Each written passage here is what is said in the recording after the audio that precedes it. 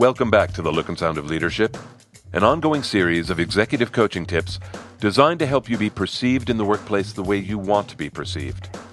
I'm Tom Henschel, your executive coach, and today we're talking about managing bad behavior. 6 years ago, Brian had been made vice president of consumer product graphics.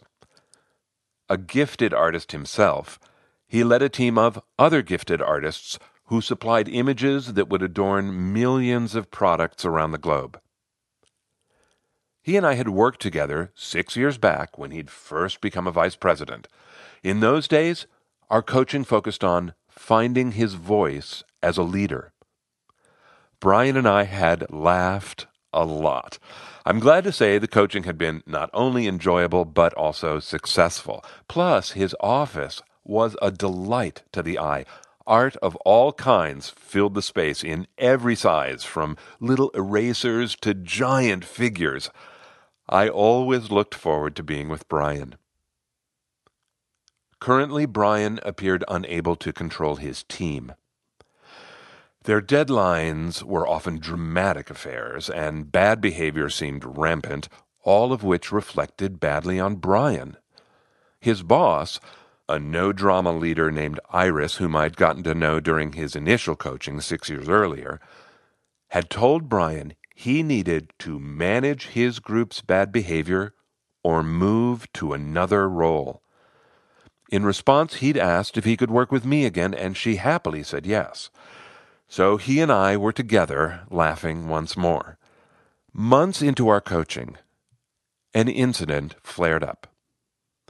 Todd, one of Brian's direct reports and the loosest of loose cannons, had shown up at a client meeting completely inappropriate in his dress and behavior. Once again, Brian's ability or inability to manage his team's bad behavior was under scrutiny. He and I discussed the crisis management aspects of the situation for some time, and then I asked Brian what his long-term strategy was. He asked me to clarify. I said, once everything settles down about this meeting, you still have to manage the team. And that's Iris's goal for you, right? How are you going to manage the team's bad behavior? He threw up his hands. With someone like Todd, are you serious? What is there to do other than tie him down or lock him out? Come on, Brian, I said. He's not crazy. This is just bad behavior. He's throwing tantrums. You have to step in. What are you going to do? What can I do? He just doesn't care anymore. I said, do you think he wants to get fired? I don't know, he said. Maybe he does. I considered that.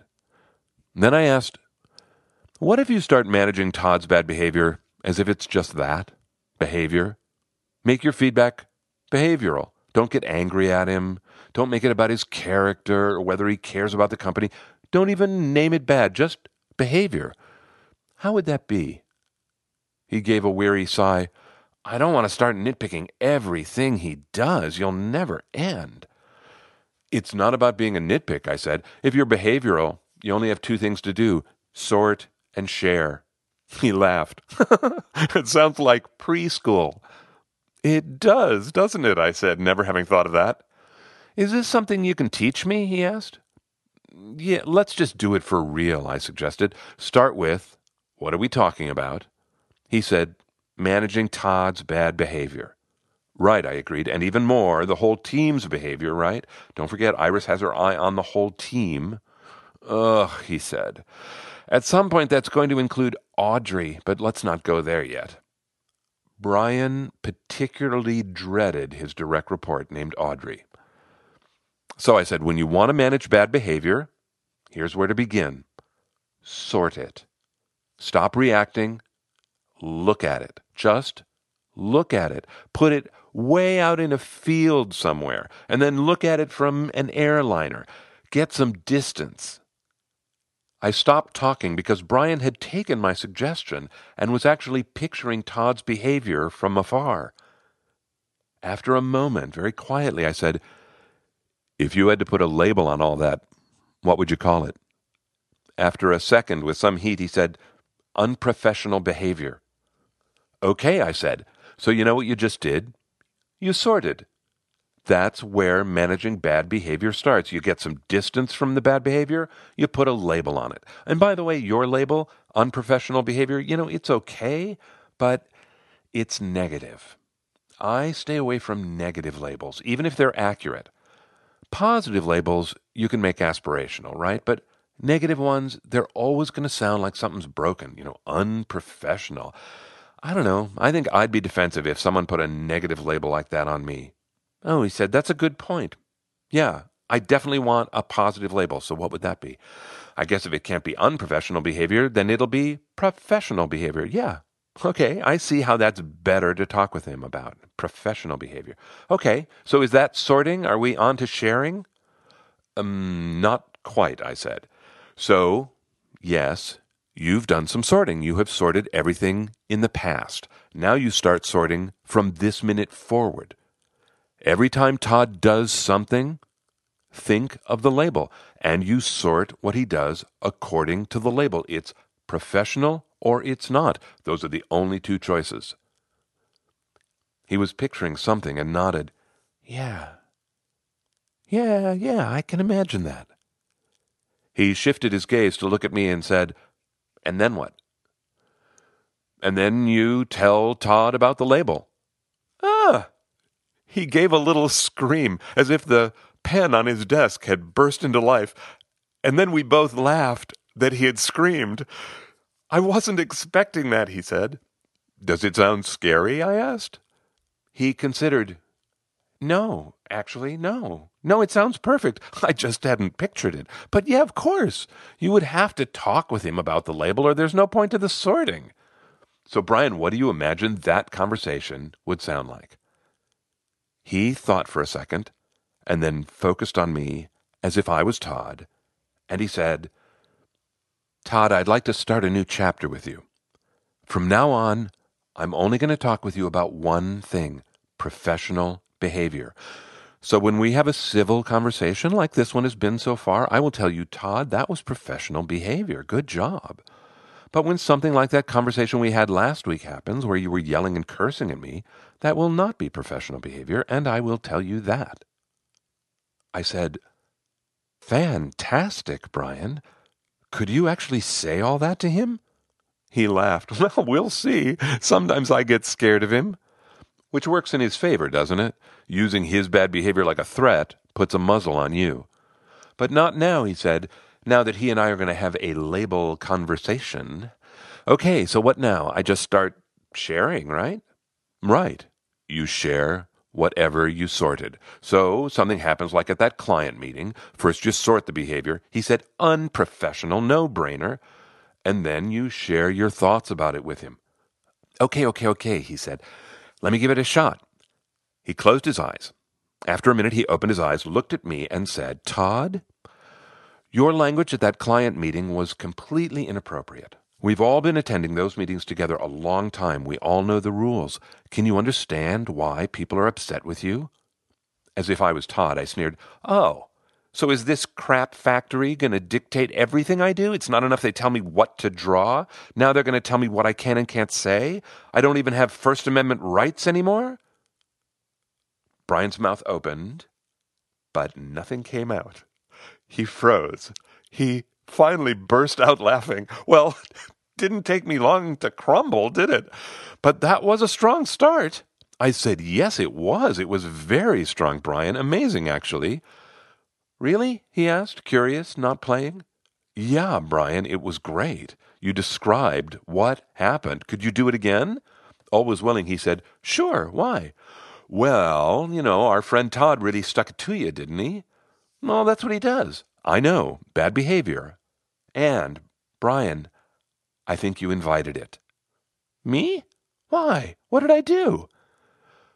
You asked him an open-ended question. Can you understand why people are upset with you? Now, look, Brian, I'm glad you care, but pardon me, this is not his time to share. That train has left the station. It is only time for you to share. You are going to report what you sorted. Period. Okay, he said. Let me try it. He took a breath and said, Todd, your language at that client meeting was not professional behavior. He took a breath as if he had more to say, and then he thought, and then he stopped, and he broke into a smile and said, "I don't have to say anything other than that, do I?" Not if you don't want to." He said, "When you said share, I pictured something a whole lot longer than one sentence." I shrugged. "Just share what you sorted.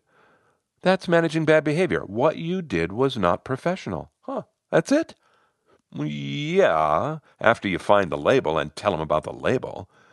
"And what if he wants to debate it?" he asked. "You want to try?" I asked. "Sure." "Okay, so I'm Todd, and you tell me that wasn't professional behavior.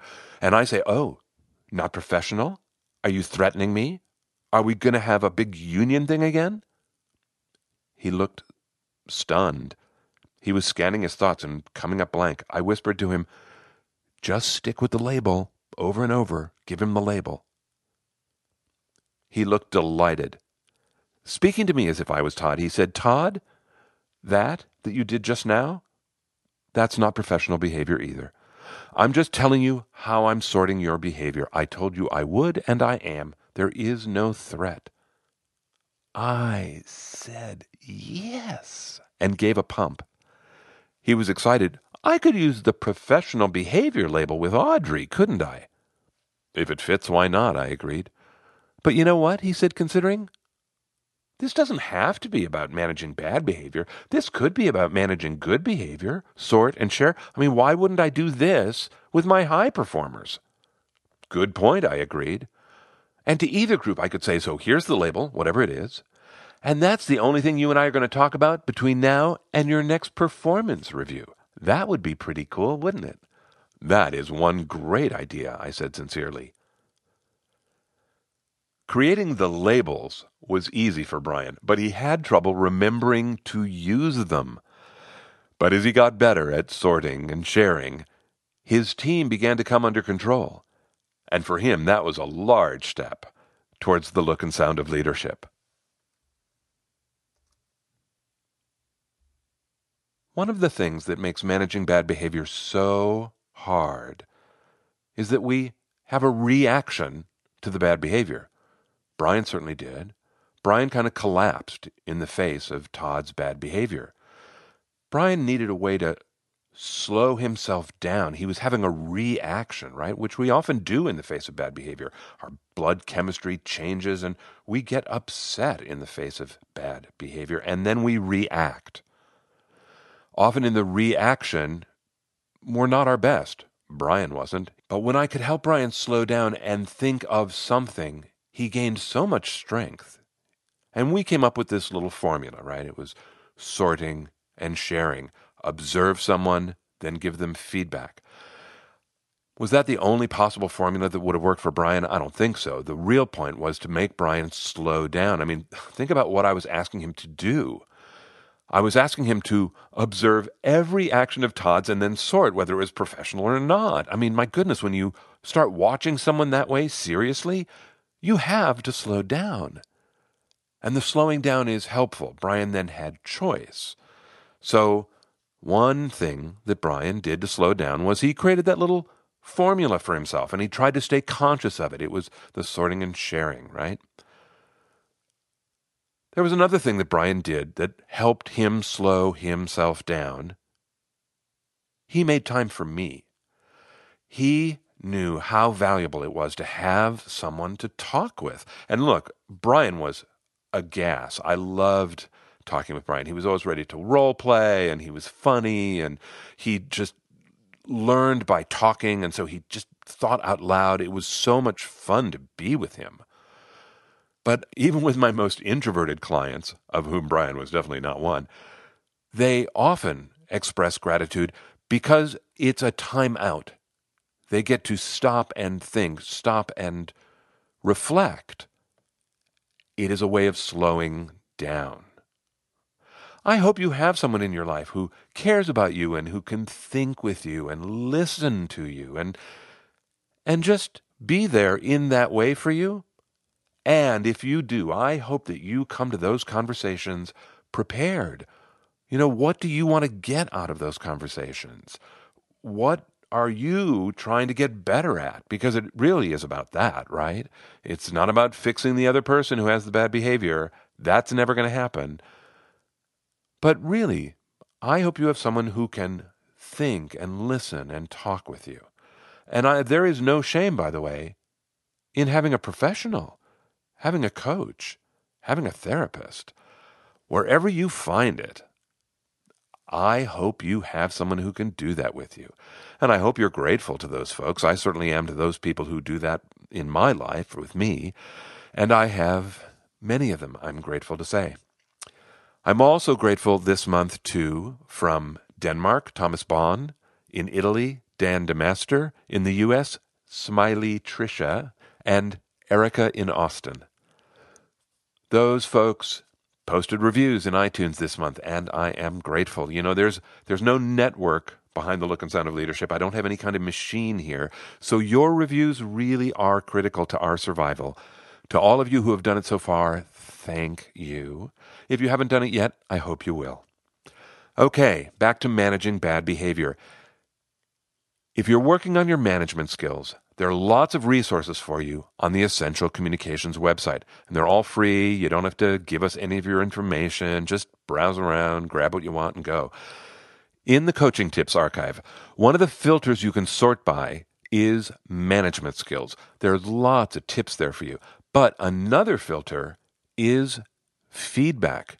Because in some ways, this is really a feedback issue too, right? I mean, Brian can do all the sorting he wants, but if he doesn't share it, nothing's going to change, and the sharing part is the feedback, right? So if you want to sharpen your management skills, look in the archive under both those filters. The archive is on the Essential Communications website, essentialcomm.com. It's essentialcomm with 2 M's.com. Depending on which part of this issue interests you the most, 5 other episodes you might listen to are discussing difficult behaviors, holding people accountable, managing disruptive executives, managing performance up or out, and then the granddaddy of them all, sorting and labeling. If you haven't heard the sorting and labeling episode, give it a listen. It is one of the tools that is at the very heart of the Look and Sound of Leadership. That's it for me. Until next time, I'm Tom Henschel. Thanks so much for listening.